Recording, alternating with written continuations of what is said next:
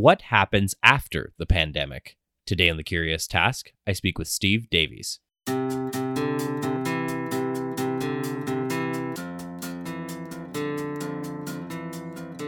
Welcome to The Curious Task from the Institute for Liberal Studies, where we explore economics, politics, philosophy, and other ideas from a classical liberal perspective. I'm Alex Aragona, your host, and today our guest is Steve Davies. Steve is the head of education at the Institute of Economic Affairs. Previously, he was program officer at the Institute for Humane Studies at George Mason University. He was a senior lecturer in the Department of History and Economic History at Manchester Metropolitan University, and has also been a visiting scholar at the Social Philosophy and Policy Center at Bowling Green State University in Ohio. A historian, he graduated from St. Andrews University in Scotland in 1976 and gained his PhD from the same institution in 1984. He has authored several books, including Empiricism in History, The Wealth Explosion, The Nature and Origins of Modernity, The Economics and Politics of Brexit, and was co-editor with Nigel Ashford of the Dictionary of Conservative and Libertarian Thought. He also recently did an online lecture for the ILS about the world after pandemic. Steve, welcome to The Curious Task. Thank you. Glad to be with you. So in each episode, we ask a question and go wherever the answers take us. Our question today is, what happens after the pandemic? But before we get right to that, I'd like to get very much into the past. Lots of people seem to be focusing on the short term, the here and now, and even maybe a month or two after pandemic. But you say what is worth doing is thinking about the likely longer term results. In one of the articles that I've read, you said that. And even before you get to that, you say history is, of course, the best guide. Yes. So let's start there. Why is history the best guide? Well, it's the best guide because this is not a completely unprecedented event, to put it mildly. Pandemics are something that happen regularly in human history throughout the last 1,000 years. We've had about a dozen pandemics since 1800, roughly. A whole series of big cholera pandemics in the 19th century, 5 or 6 big influenza pandemics since the 1890s, a couple of others as well. And so this is a recurring kind of phenomenon. And you find that, as always with things like that, there are patterns that repeat themselves. And it will be, obviously, that doesn't mean necessarily that they're going to happen again. That's the fallacy of inductive reasoning. But it does mean that that's the way to bet. And that means that our past experience of pandemics gives us quite a lot of guidance as to what is likely to happen here, certainly what is going to happen if we don't do anything, and even what would happen likely if we do try and do something. Off the top of your head, would you like to bring up some pandemics and why they're of note in terms of maybe like our discussion here and pandemics in general? I know in an online presentation I saw that you did on YouTube, and we'll put that in our episode notes so our listeners can click on that. You mentioned Spanish flu because a lot of people have been talking about that in the media. I'm not sure if you'd like to of course, we don't need to read off the stats right off the top of our head, but just anything that might help our discussion and actually give us some context. To put the current pandemic into context, it could be much, much worse. We've had a few pandemics historically which have killed more than 25% of the affected population, like the big plague in the Roman Empire in the 2nd century, the so-called Antonine plague, or the plague of Justinian in the 6th century, and most classically, the Black Death, of course, which killed about half the population of Eurasia. So we're nowhere near that league. On the other hand, we have had a series of pandemics in the 20th century, which this is comparable to. You mentioned Spanish flu. It actually began in Kansas, but for various complicated reasons, we tend to call it Spanish flu, in 1918 to 1919. Now, that killed about 50 million people minimum worldwide. It may have killed as many as 100 million. We don't know the exact figure. So significantly worse in terms of its impact than COVID-19 is looking to be so far. But on the other hand, the pattern of that epidemic has marked similarities to the pattern of what we're going through now.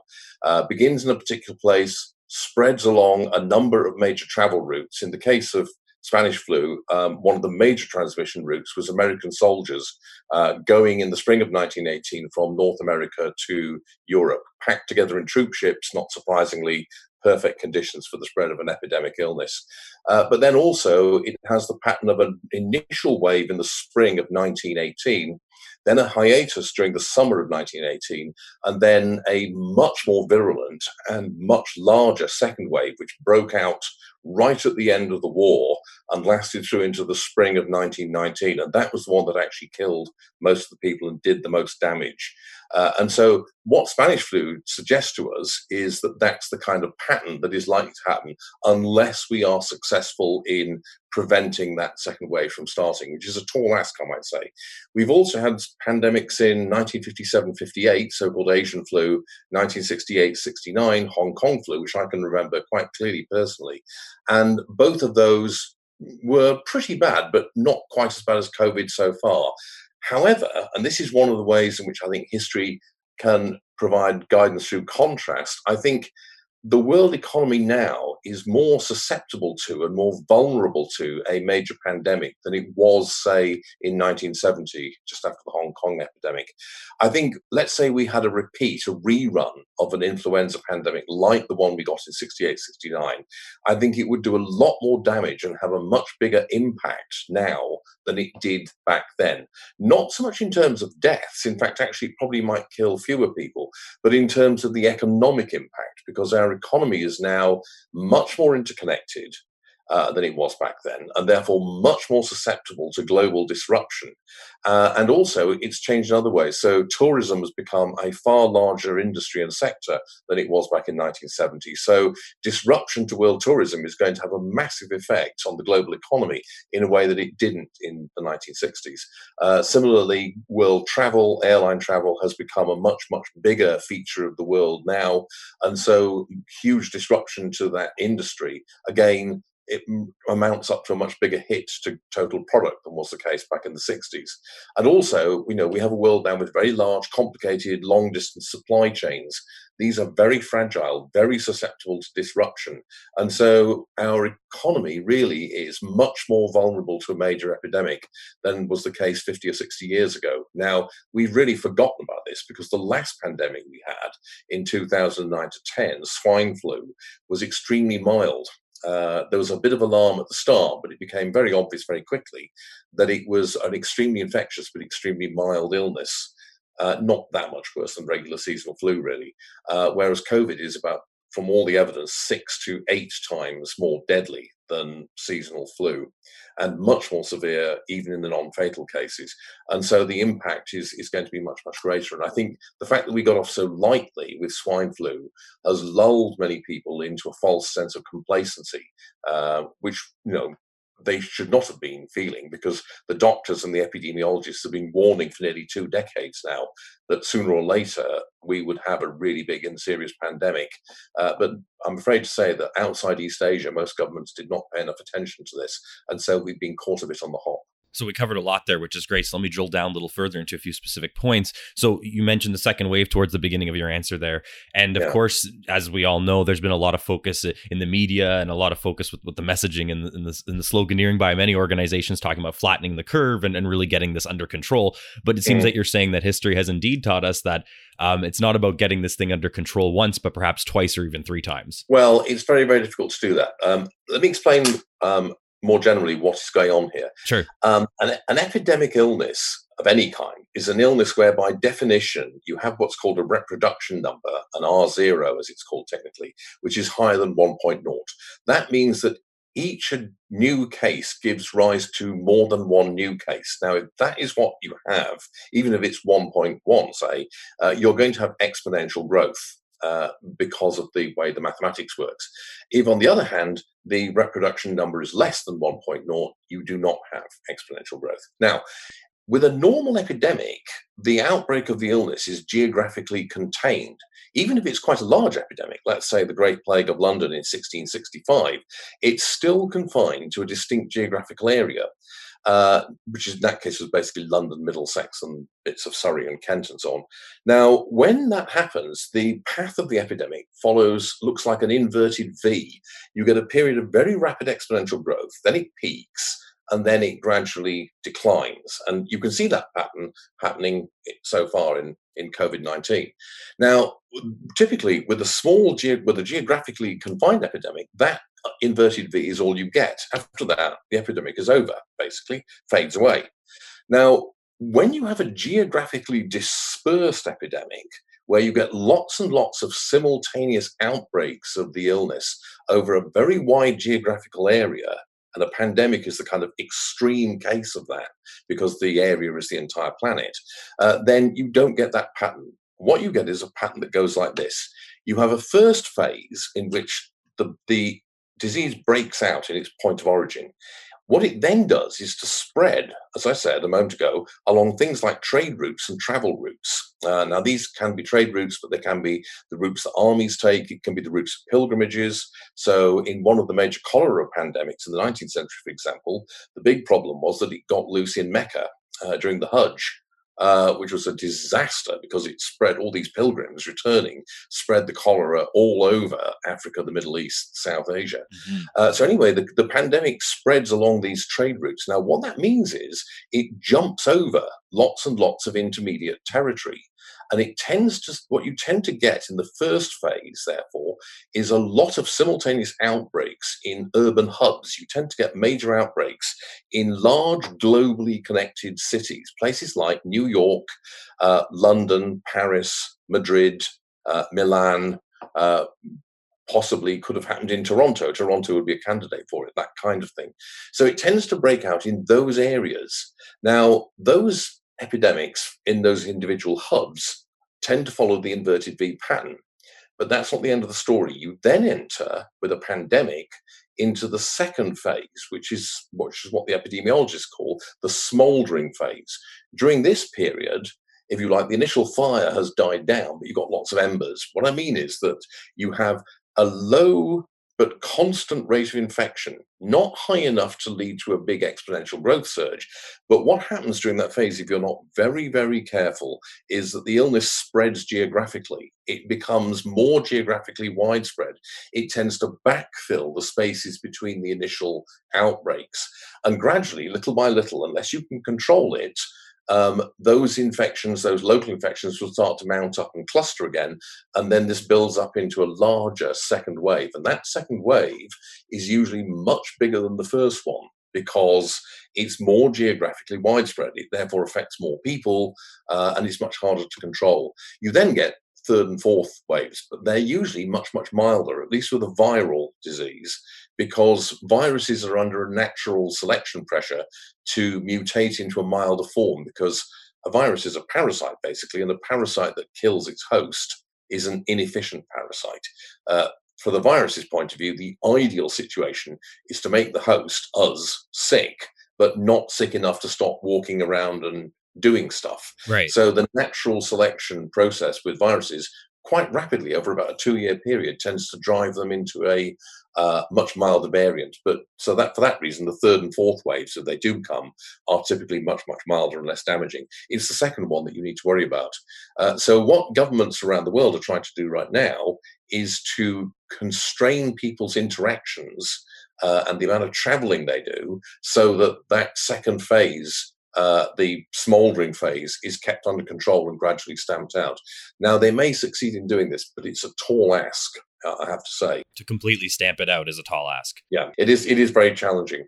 And the problem is, of course, that then if we do get a second wave, which would come probably in the autumn, the late autumn, early winter, although one has already started in Iran, I'm afraid to say. If we do get a second wave in certain places, then what that would mean is you would have to reimpose strict controls. And the psychological and economic effects of that would be very, very severe. It is worth saying, though, that the places that get hit really badly in the first wave, like, say, New York City or Milan, Lombardy, they tend to get off lightly in the second wave. You can see that with the Spanish flu pandemic, because, of course, a lot of people in those badly hit regions have caught the illness the first time around, and that means they now have immunity to it because they've developed antibodies against the virus. So you find a pattern very often where the second wave tends to hit areas that got off lightly in the first wave, whereas the areas that got hit badly in the first wave managed to get away with it in the second. So to tie that point up, what does history show us is the quote-unquote end of the pandemic? Is it finally because, everybody's talking about this, right? Is it finally that there's a vaccine? Is it that we just quote-unquote learn to live with it and keep the numbers under control? What is the light at the end of the tunnel? Of course, there's a lot of variables, but... Well, the light at the end of the tunnel is one of two things. First of all, yes, it could come when you develop an effective vaccine. But that is actually much more difficult than many people realize. I mean, I think I myself did not quite realize until this pandemic broke just how difficult vaccine science is.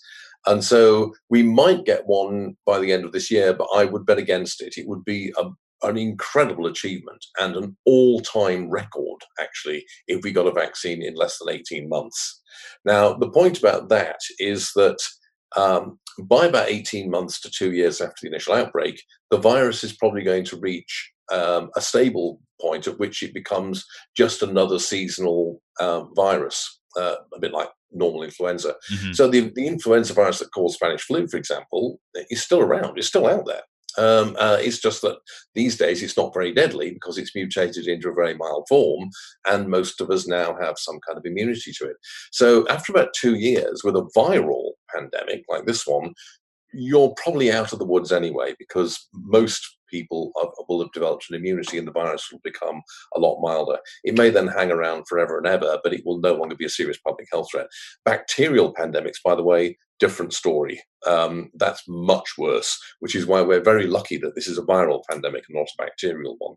So that's the kind of end of the tunnel, so to speak. So we're looking basically at something that's going to last for 18 months to at most 2 years from start to finish. But the question, of course, is what kind of world will we be living in when all this is over?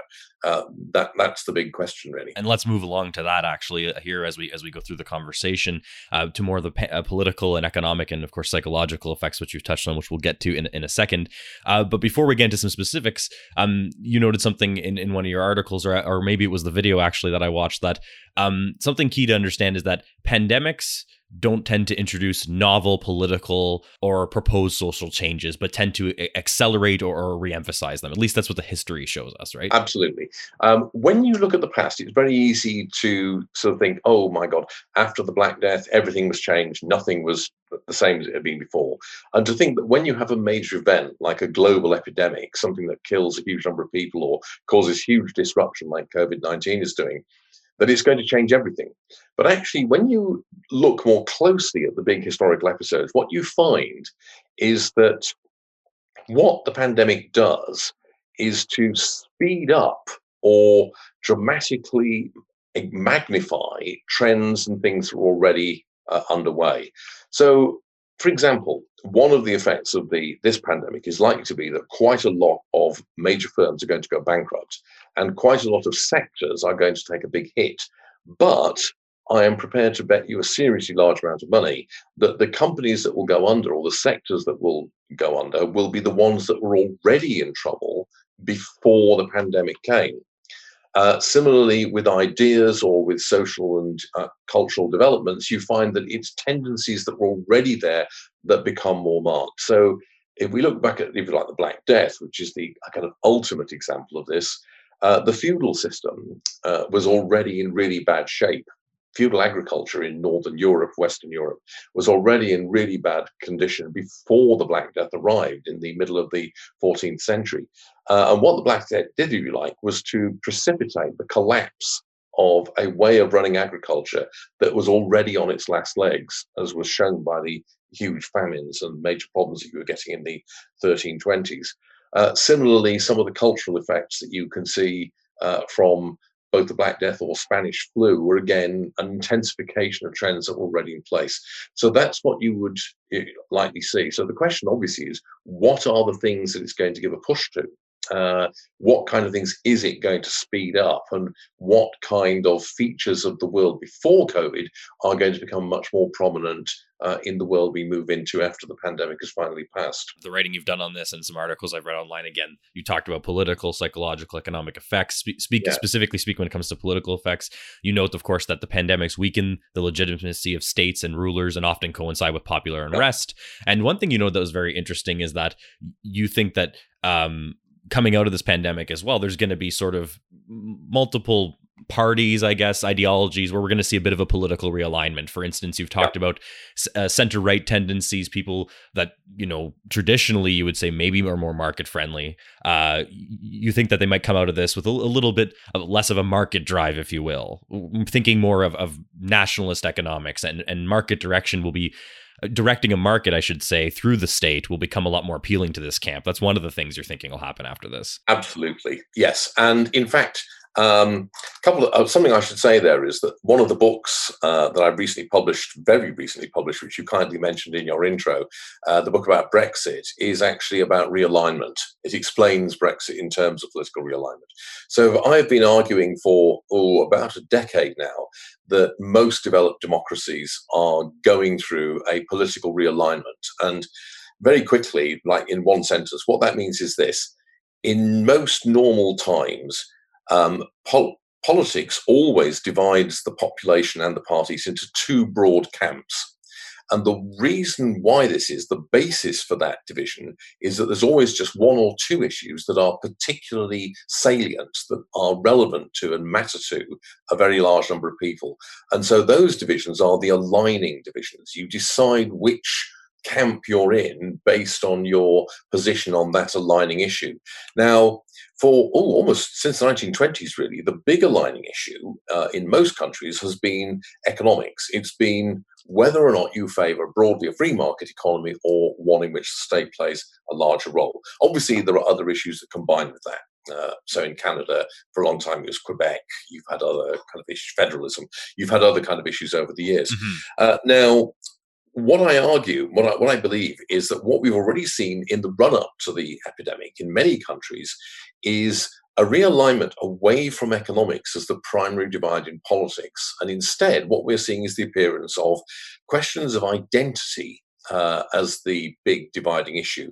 And above all, a split or increasing division between globalism and nationalism. Now, what this has led to is the emergence of a new kind of politics, which is often miscalled populist. And that's the one you alluded to there. It's a kind of politics that combines state direction of the economy combined with private ownership with nationalism, anti-globalism, hostility to globalization, very strong hostility to things like immigration, and a strong reassertion of a kind of traditional idea of national identity. This is the politics of Donald Trump. It's the politics of Marine Le Pen. It's the politics of the AfD, the Sweden Democrats, a whole bunch of political parties, Narendra Modi, and people of that sort. And this kind of politics, I think, is the realignment of the right, the movement of the right of politics away from where it's been for the last 30 or 40 years, which is a combination of social conservatism with market liberalism.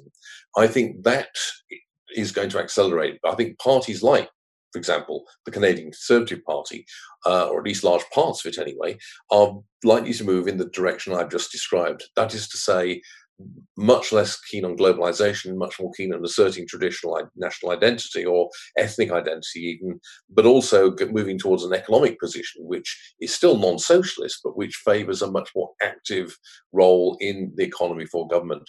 Plus also things like more protectionism, shortening global supply chains, hostility to economic integration across borders and the like. Obviously, in Canada, this is going to take a complicated form because of the constant issue you have within Canada being a binational state. So the question is, which national identity are you going to try and reassert? And so I think that's what's going on. I think, yes, it is going to get a big acceleration. One of the things that's very striking is that in both Britain and the United States, I don't know about other countries, divisions of opinion or reaction to the pandemic and the lockdowns tend to map fairly close onto divisions about, say, Brexit or your support or hostility to Donald Trump. And interestingly, in the British context, for example, people who are strongly pro-Remain, who are at the cosmopolitan end of the new division, they tend to also be very alarmed by the pandemic, very supportive of the lockdown, very keen on keeping the controls in place, whereas people who are strongly pro-Brexit, on the nationalist end of this new divide, they also tend to be more sceptical about the threat of the pandemic, less supportive of the lockdown, more keen that it should be lifted as soon as possible. And you can see the same kind of division in the United States. And so for that reason, I think the pandemic and the reaction to it is going to intensify this new division in society. And it's going to work out in all kinds of interesting and quite unusual ways, I think. And as you said, it's not necessarily intensifying certain sentiments on an issue by issue basis. You think that this is going to result in much more tribalization, if you will, and as you said, identity politics. Yeah, I do think so, yes. I mean, I think that this is something I deeply regret, by the way, because this kind of politics I described, nationalist, but also collectivist, as far as I'm concerned, the worst possible kind of politics. I mean, these people, they are wrong about everything. I mean, at least if somebody disagreed with me on economics, I probably would agree with conventional somebody, say the Canadian Liberal Party or the US Democratic Party. Right. I might disagree with them about economics, but I would agree with them on social issues and civil liberties and things of that sort.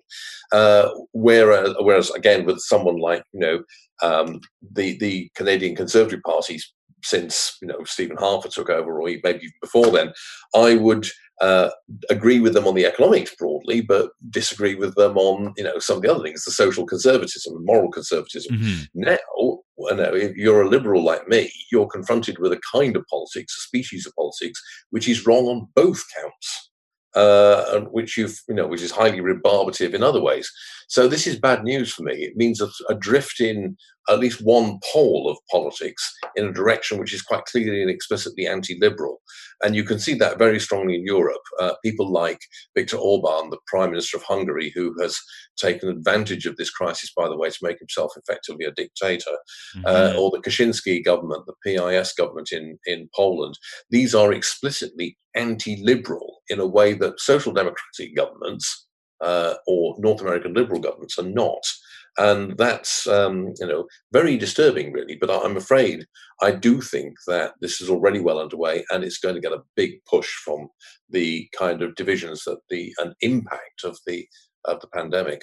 And as you said, I think it's really important to reemphasize that when we're talking about these sort of realignments and changes, especially in the economic sphere, that we're not talking about, although these things are important, that is to say, we're not talking about a subsidy here, a bit of cronyism there. We're talking about people having ideas about how, as you said, things like global supply chains should realign, and how different, trading can work with different partners. And if you mix some nationalist sentiment in there, and people start talking about growing bananas in Canada, these are big changes, right?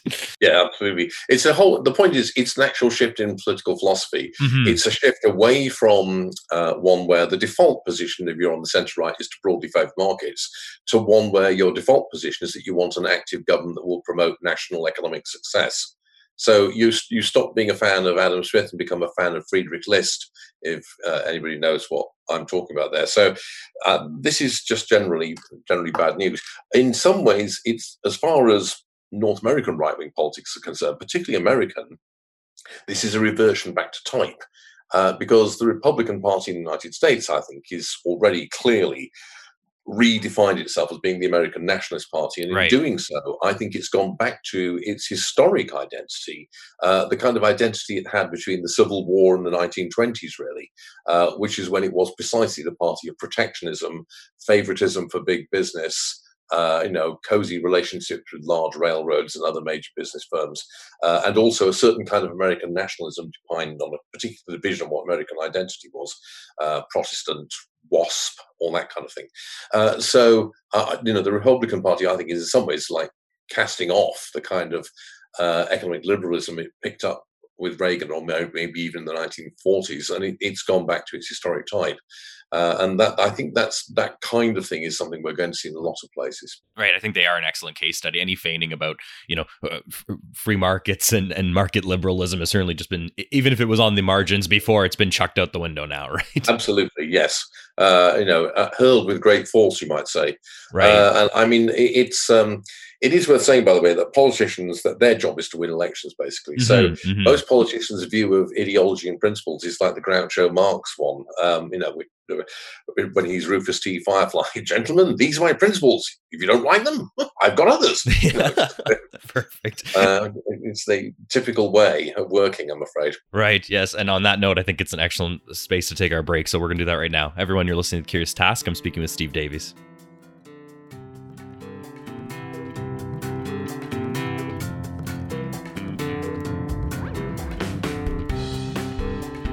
The Curious Task is a podcast from the Institute for Liberal Studies.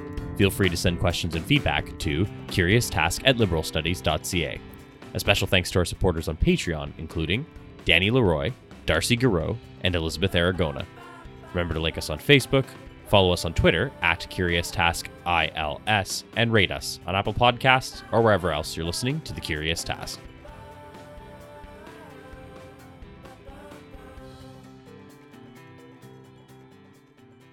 Welcome back, everyone. You're listening to Curious Task. I'm speaking with Steve Davies today. Steve, before the break and a good chunk of the first part of our conversation, we talked a lot about economic changes, political realignment, things that history has told us that pandemics bring forth, but also what we predict maybe the future will look a little bit like. Let's shift gears.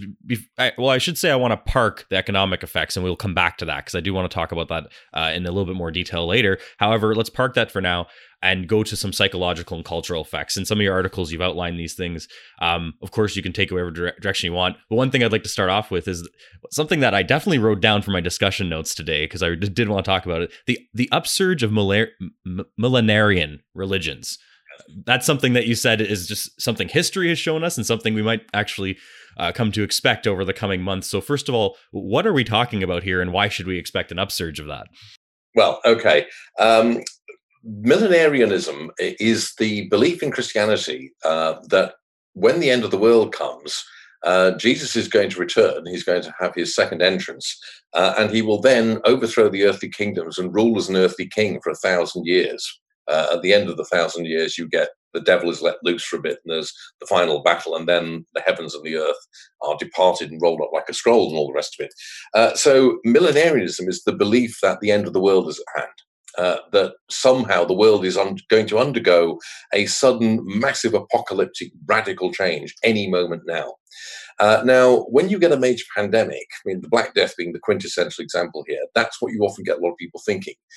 You can imagine why people did it at the time. If you've seen like half the population around you die in a matter of 2 years, you probably are going to think this is the end of the world. It would feel like it, and so what you get during major natural disasters like this is a lot of people buying into the idea that indeed this is the apocalypse. It's the end of everything. So I think a lot of survivors, survivalists, that is, and preppies out there are going to be really excited at the moment because this is the thing they've been storing all that tinned food for all these years, I think is what they're probably thinking. And so I think one of the things we will see in the aftermath of the pandemic is a belief that maybe everything is going to collapse. A lot of people will buy into narratives that we're living in the kind of final days of industrial civilization, perhaps, or we're living in the final days of Western civilization, and that everything is going to basically collapse, and we're going to see some kind of catastrophic and dramatic transformation. Whether you think that will then lead into something better or something worse will depend on the individual, psychology, really, and beliefs. But I think we are going to see a lot of that. So stand by for tons of, even more zombie novels and post-apocalypse fiction, but also a lot of people suddenly feeling that, things are just very short and that everything is going to come down in a short time. And that will not wear off for quite a while. It will take quite a few years before people realize that, no, actually, we're not going to see the end of everything. We're not living in the last days, basically. You will also see, or certainly in some parts of the world, a big revival in actual millenarian religion. A lot of Christians, a lot of Muslims are going to think that this is indeed the end times. This is, one of the foretold plagues and disasters of the apocalypse. And so no doubt we will see another big uptick in belief in precisely that kind of Christian millenarianism. And now that you're speaking of that, it does call to mind other catastrophic events too. Even pandemic. Even if we get off the subject of pandemics for a second, talk about more concentrated disasters. Like for instance, I'm thinking of after the 9/11 attacks in New York and things like that, and in Washington, there's a lot of books that came out just directly a couple of years after that about these apocalyptic societies. Where you're going to have the caliphate in the east and the Americas in the west, and there's going to be this constant battle. So as you're speaking about that, it does remind me that yes, like anytime there's some sort of catastrophic event or anything like that, people will have their New World Order predictions, if you will, for lack of a better term. Precisely. I would say, by the way, putting my historian's hat on very firmly here, this is very much a Christian stroke Muslim way of thinking. It reflects the way that Christianity in particular, but also Islam, have a particular vision of history in which history follows an arc, which culminates in the apocalypse, which means literally the unveiling. It's the point in the future at which God's great plan is unveiled and made obvious. That's not the way that classical pagans thought, and it's not the way, say, Hindus or Chinese or Japanese think. It's very much part of the kind of mental furniture of people who live in Christian or post-Christian or Islamic societies. It comes from the religions of the book, basically, that way of thinking. Right, the idea that this will all lead to something, that we're in sort of like the precisely. story arc. And history is going in a particular direction, and what things like the pandemics do is show, or major disasters of any kind actually, show is that we're getting to the denouement, we're finally getting to the last act. Whereas if you come from, say, a Hindu intellectual framework, then history is just a matter of repeated cycles. So you don't have that kind of vision of a particular arc or directional goal for history. So you react to disasters in a different way. It's got a different kind of mental framework. One of the things I would say, by the way, is that if you do think the world is going to come to an end, this does lead to what I think are two of the most common cultural and intellectual responses to pandemics. And that is either or both seriousness and living for the day. On the one hand, there's nothing like seeing lots of death and mayhem around you to give you a serious outlook on life.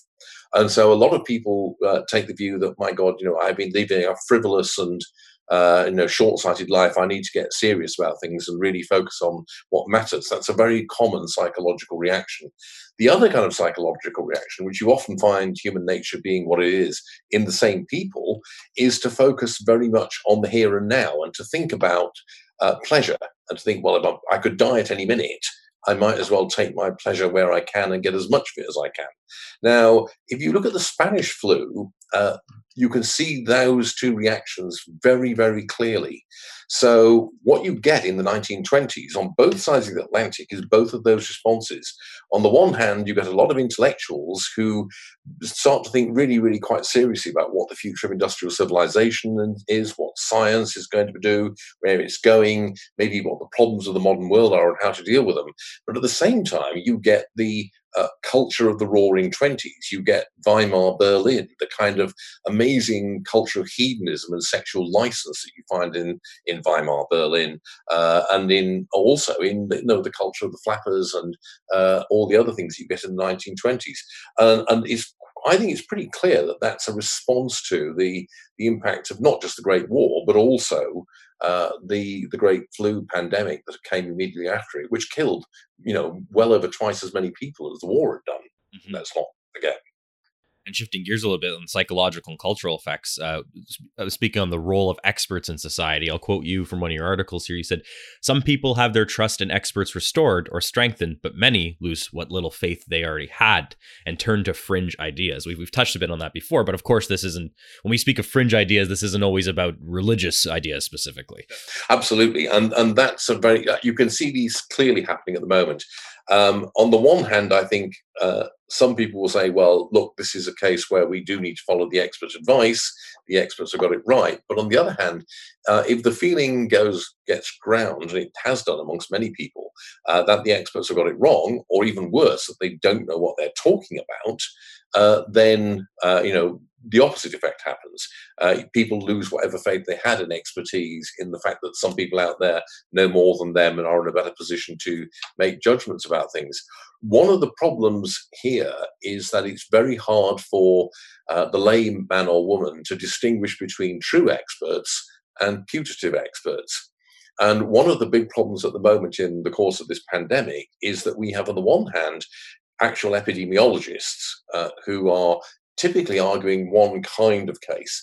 And on the other hand, we have people who are often described as epidemiologists, but they're actually typically statisticians or mathematicians who are very often arguing a different case and a different interpretation of the data.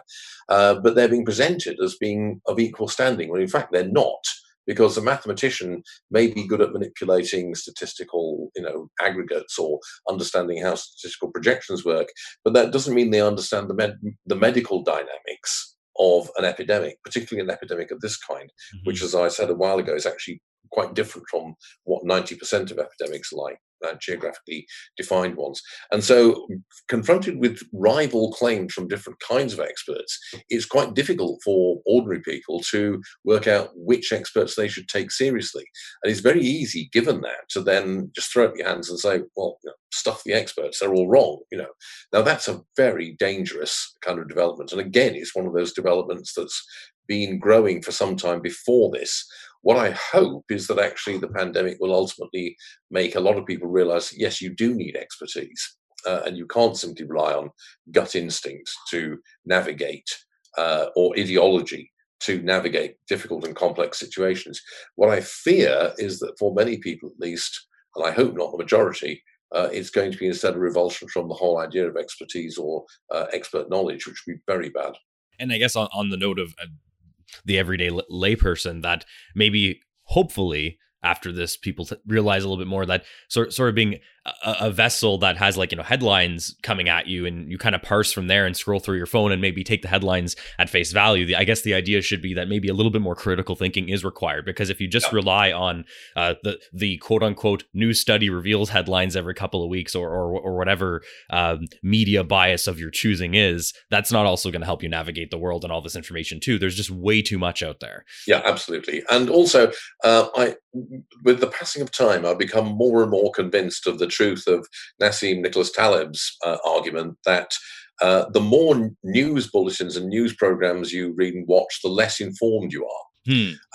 That actually what we call news, the whole industry of news production, is actually part of the entertainment industry. Yes. And you need to, as you say, apply critical thinking, critical reasoning skills, and also things like elementary statistical skills to be able to actually make more sense of what is going on out there in the world and get your information from a quite different kind of source to the kind of constant flood of very often highly misleading stuff that you get from the mainstream media. I think you'll agree with me that a good place for a lot of people to start is really wrap your head around percentages, because yes, one increasing to 2 is 100% increase. It sounds scary, but we need to all remember that.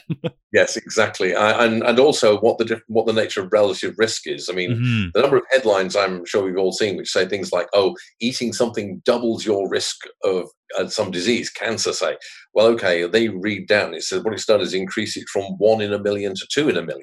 Right. So understanding what the difference is between absolute probability or risk and relative probability or risk would be a huge breakthrough. I'm actually glad you mentioned the risk thing, because I don't even have it noted here, but it's bringing up what I remember from the video online that you the presentation you did, where you talked about, I think it was your second last or your last point. You reminded the audience, let's not succumb to, I think, what you called the bathtub fallacy. Maybe yes. Maybe you can go through that. Oh, the bathtub fallacy is the argument that, your chance of being suffering an injury like breaking your arm by slipping up in the bath is actually higher than your chance of being killed by a terrorist attack. Therefore, you should worry more about bathtubs and less about terrorist attacks. That is a total fallacy of mathematical reasoning, because what it's doing is confusing two things. One is an event which has a fairly high probability of happening but minor results, like one broken arm, versus an event which has a low probability of happening but which has far-reaching and disastrous results. And you are quite right to be worried about the second, even if the probability is low, because the consequences of its happening are so big. It's quite rational to be more concerned about that than it is to be concerned about the bathtub problem, the problem which is quite likely to happen, but which doesn't have bad results. So if you are convinced by the bathtub fallacy, then really you should never insure your house against burning down. Because right. The chances of that happening are actually pretty low. So if you're going to work in the bathtub fallacy basis, then you shouldn't be doing that. Right. So that's a classic fallacy of mathematical reasoning. Right. So the people saying we shouldn't worry about getting infected, we shouldn't worry about the pandemic because, I might get hit. I might be more likely to get hit crossing the street when a car smacks into me. That not good logic for the record. No, absolutely not. That is seriously bad thinking. I said earlier, and I teased it. I said let's park economic effects for a little bit because I want to do a deeper dive. Let's shift over to that now. So specifically when we talk about the welfare state. So what you're saying is historically, what times of crisis, especially pandemics, have shown is that a lot of strain is put on the welfare state and many institutions of the state. I sort of was thinking of when a lot of people, when there's a financial crisis, there's sort of like a run on banks. So is it fair to say that, now we're sort of experiencing like a run on welfare state when this sort of thing happens? Yes. Well, what governments have done around the world is to essentially deliberately shut down a large part of the supply side of their economy in order to try and contain the spread of the virus. Now, what they are trying to do by various measures that they've taken is to preserve the supply side of the economy by doing things like giving cash handouts to households, by giving grants or incredibly low-cost loans to businesses, and also by, in, say, in the UK case, paying the 80% of the wages of people laid off by their employer. Now, those are not demand-boosting measures. This is not about boosting demand. Those measures are about maintaining the supply side of the economy, keeping it in existence until the pandemic is over. So that's what's actually going on right now. Now, what that means is, though, that the welfare system comes under enormous stress because obviously a lot of people are going to take a big hit to their income, despite the best efforts of the government. The longer this goes on, the bigger that is. And so the more and more people will be driven back onto various kind of welfare benefits. Now, what I think is going to happen in the Anglo-Saxon countries in particular is that the welfare system will be found severely wanting. There was already pressure building up against it in the UK and other places, Australia, for example. But I think this is going to become much, much more marked. And I think that in particular, the system of means-tested benefits, which is the dominant form of welfare transfer in the Anglo-Saxon countries, is going to be just simply found to be unworkable.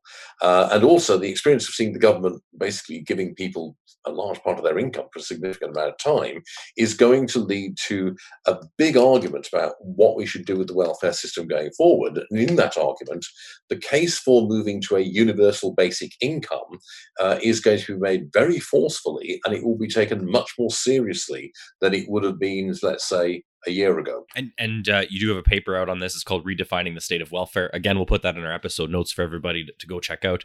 And you outline actually some key questions in there that we need to ask ourselves. Before we get to that, actually, I also want to touch on another thing you did in the paper, which is you outlined some different forms a UBI could take, right? People, ultimately, The idea is that the state can guarantee a certain level of income, but that isn't always, for instance, just a check in your pocket. So what are some different forms this could take? Okay, well, the way to understand this is that a UBI is actually a specific form of a wider category. The wider category is guaranteed minimum income schemes. Now, you can do that in a number of ways.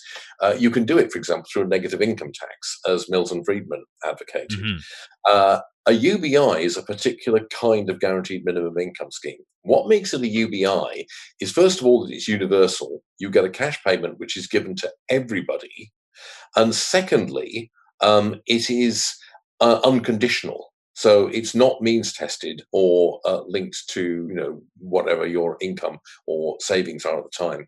So that's what a UBI is. Now, a UBI can take a number of levels, if you will. What a lot of the proposals doing the rounds in various places, including Canada, but also the UK and elsewhere, do, is to suggest that you get a one-off payment, which is a supplement to the existing welfare system. I'm strongly opposed to that because I think this would be very expensive and it would still leave all the problems that the current system has in place.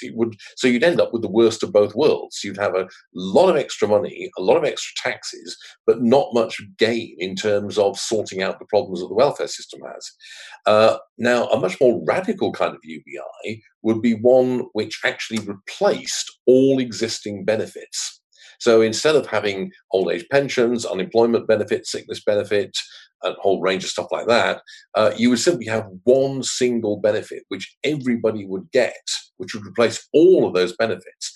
Now, that would be very expensive, but it would also bring big gains because it would radically simplify the welfare system. And it would mean also that you increase people's personal autonomy because they would no longer be dependent upon the grace and favor of a bureaucracy, a very often dysfunctional bureaucracy. Hmm. And also, the incentive for them to go and find work in addition to the basic income they were getting would be much, much higher. The problem and the challenge with it, and this is where I think the big argument is going to come, is that first of all, what level do you set it at? If you set it at a level that is too low for people to live on, then there's still going to be lots of poor people, which defeats the object. Right. If, on the other hand, you set it to the level that people can live on, even if only very frugally, a subsistence income, the danger is that what you do is to separate income from productive work. And most people will still work, but there's going to be a significant minority, maybe, who will not. And they will be deeply resented by the people who are still working. So you're going to cause severe social tensions. And so I think there does need to be a bigger argument about what the relationship is between any kind of system like that and the world of work.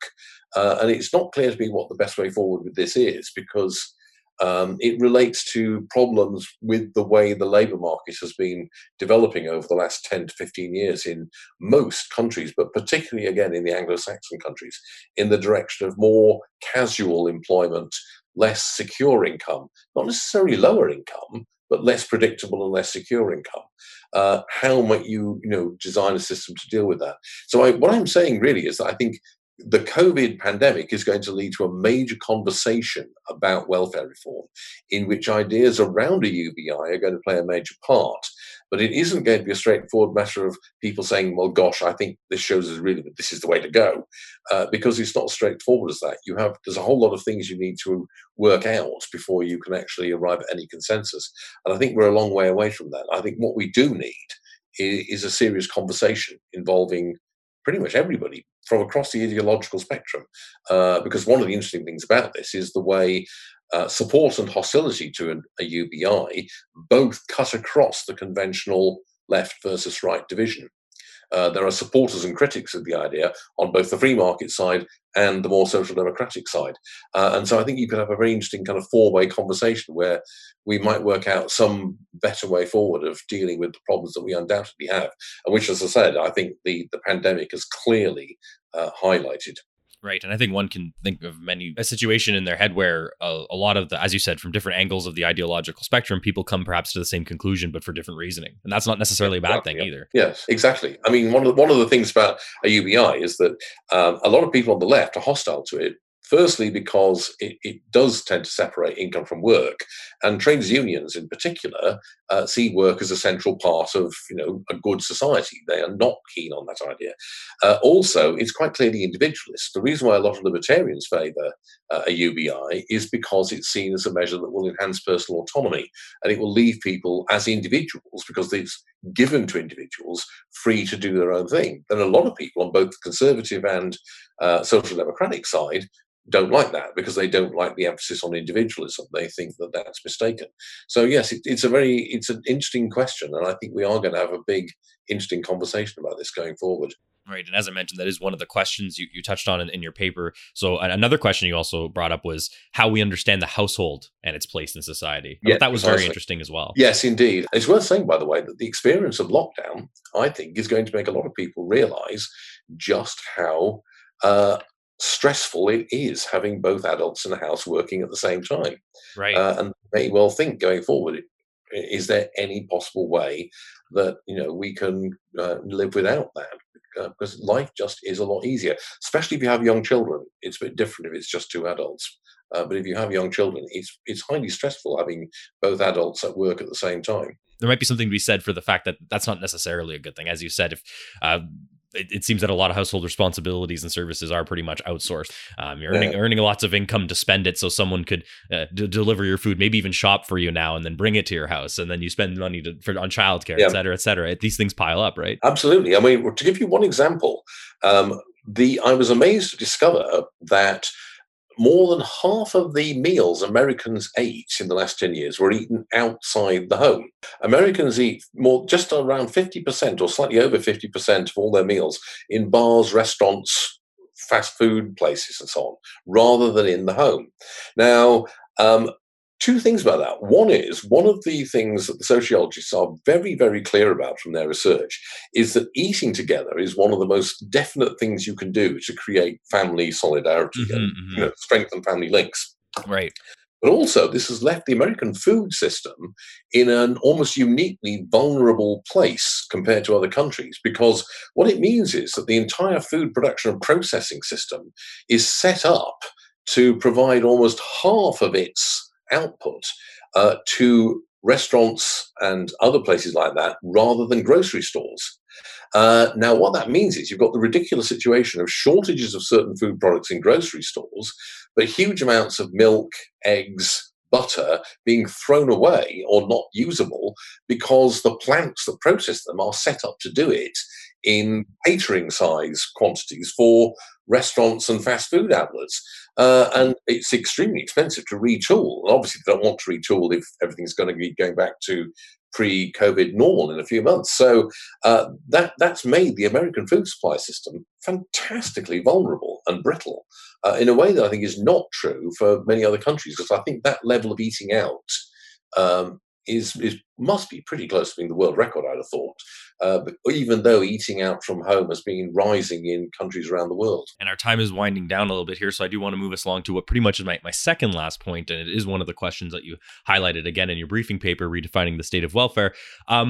So let's end on that for this section of the conversation. You also said that we need to have a broader discussion on the role in a crisis of civil society and local volunteerism, basically, and what this tells us. I think a lot of people have rediscovered the value of that during this crisis, but hopefully it's not a flash in the pan, right? Hopefully this creates a bigger discussion. Yes, indeed. I mean, one of the things which has not been reported much because it's actually hard to find out about here in the UK is the role played by neighbourhoods, civil society, voluntary association, the free interaction of individuals at the grassroots of society, if you will, in dealing with the coronavirus epidemic and its effects.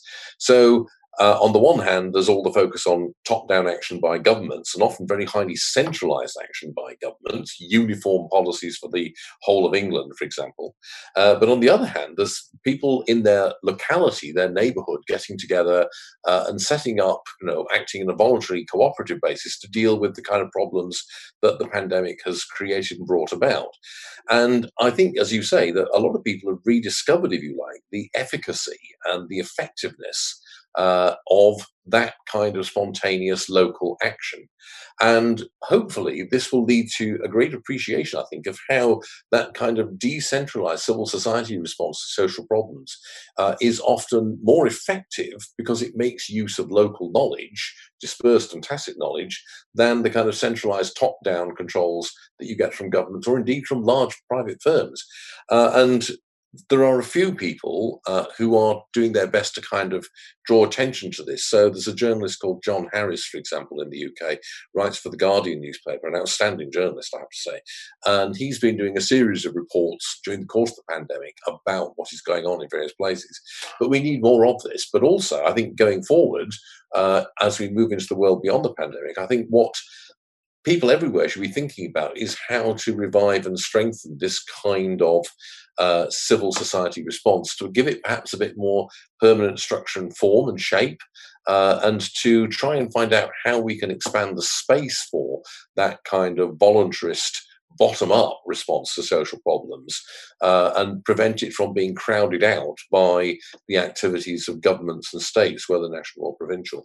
Right. And a form of pluralism isn't sustainable unless we actually take being part of different groups seriously, of course, right? This can't just be, you see someone that helps you out or you help someone out, and that's that. We have to take it seriously that we can, do other things in our economies and societies that beyond just sort of the strictly rationalized with the state activities, right? I think the appeal of being part of additional groups is growing. I hope. Maybe I'm an optimist, but absolutely. And also, it's worth saying that although this may often involve money, this kind of civil society sector is neither government nor commercial profit-making market activity. Is something else. Hence this term, the third sector, that's often used to describe it. And it comes in various forms. So sometimes it's a matter of people combining together because they have some feature in common. Maybe they belong to the same church, they have the same religious faith, they have the same ethnicity or language maybe. But on the other hand, it's often done simply by proximity. Right. It's just a matter of the fact you live in the same neighborhood, you live on the same street or in the same apartment block.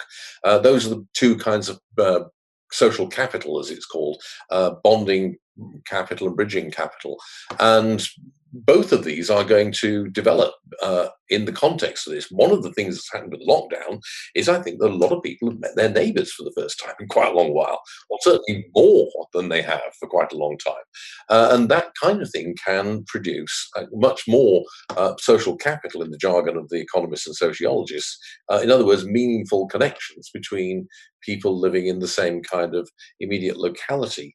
And that can only be a good thing, I think. And our time is pretty much wound down here. So I have one final question before the formal wrap up. And that's pretty much, I want to tie up the main thrust of our conversation here by asking, so in a practical sense, I want to know what your personal feelings are on what is being learned from this, and I want to distinguish that from what we should learn and what the way the world ought to look like after pandemic, because we've touched a lot on that in this conversation. But as you see politicians speak and public intellectuals speak, do you feel like they are learning the right lessons in many cases? Of course, there's, again, so many variables, so many examples, but what's your general feeling? You've thought a lot about this, and of course you can observe a lot of public figures and politicians and what they're saying. Are you optimistic ultimately? Are they in fact learning the right things, or are we in for a bumpy ride over the next couple of years? Too early to say, really. There's two things differently. At the moment, I think the governments and the political figures, who I actually have a lot of sympathy for right now, I really am glad I'm not in their position. I think they're basically just like trying frantically to still stay in the spot like the Red Queen. They're too busy trying to manage things on a day-to-day basis to actually try and draw conclusions from it. Whether they will actually manage things successfully is actually down to factors beyond the control of many national governments. It's to do with things like how the little bugger out there continues to spread. And there's things we can do to try and stop that, but ultimately, we may not be able to do it. We just have to accept that, I think. It's also worth saying that we don't know how the virus is mutating, because it will be mutating. They've mutated at a pretty rapid rate, and it could well be that it's mutating into a variant which is more infectious. That's very likely. The big question is whether it's also mutating initially into a version that is also more virulent, which is what happened with Spanish flu. The second wave was significantly more virulent than the first wave. On the other hand, we could be lucky, and it could be like swine flu, where the second wave was significantly less virulent, which is why it was such a mild epidemic in the end. So there's all that out there, and that's completely unknown. It's beyond the control of any human being. I suspect we are going to have a lot of bumps in the road going forward in the 2 years. But we'll have to wait and see how successful governments are in their attempts to control this. In terms of longer term lessons, I think one lesson everyone is going to learn is that you need to be prepared for risks. I think we underestimated the risk of pandemics. I think the thinking generally was that this was a 100-year event, which means that in any 1 year, there is a 1% chance that it will happen. I think it's pretty clear that, as the epidemiologists have been warning us for over a decade now, that it's more like a 20-year event. I think the risk of this happening is somewhere between 5 and 10% in any 1 year. Now, that's a much more significant risk. So I think that going forward, companies, governments, private individuals need to think, well, we need to be prepared for this, particularly companies and governments. So I think that's the big lesson a lot of people will learn.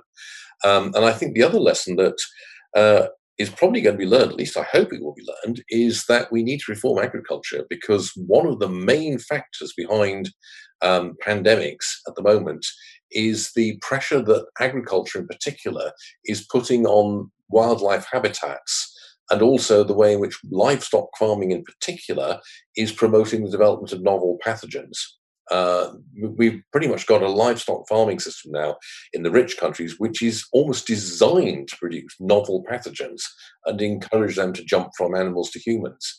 And that is where pandemics come from, because a pandemic is almost always a new pathogen, a new virus or a new bacterium. And those are produced either by jumping from an animal species to human beings, as has happened with COVID-19, or by being produced in domestic animals. And so I think that the lesson that should be learned from this is that we should be, really thinking seriously about how we do a lot of our farming, particularly livestock farming. So our time is definitely up here. It's time for our formal wrap up. Steve, we've talked about a lot. Let's bring it full circle, put a finer point on our exploration of the question. At the end of each episode, I want to make sure the guest has the last word to sort of tie a neat bow on everything. So let me ask you, what do you ultimately hope are the main takeaways for someone listening to you here on what life will look like after the pandemic? If you want to leave someone with one or two thoughts, ultimately, what is that? I would have two thoughts, really. The first is we've got a while to go yet, I think, before this is truly over. The second is that it's going to bring about big changes, but these changes are going to be really intensifications of things that were already going on. So this is not going to be the end of the world. It is not going to mark the end of civilization, but things are going to appear to be very different because changes that were happening slowly before the pandemic are going to happen much more rapidly during it and after it. Steve Davies, thank you very much for joining me on The Curious Task today. Thank you.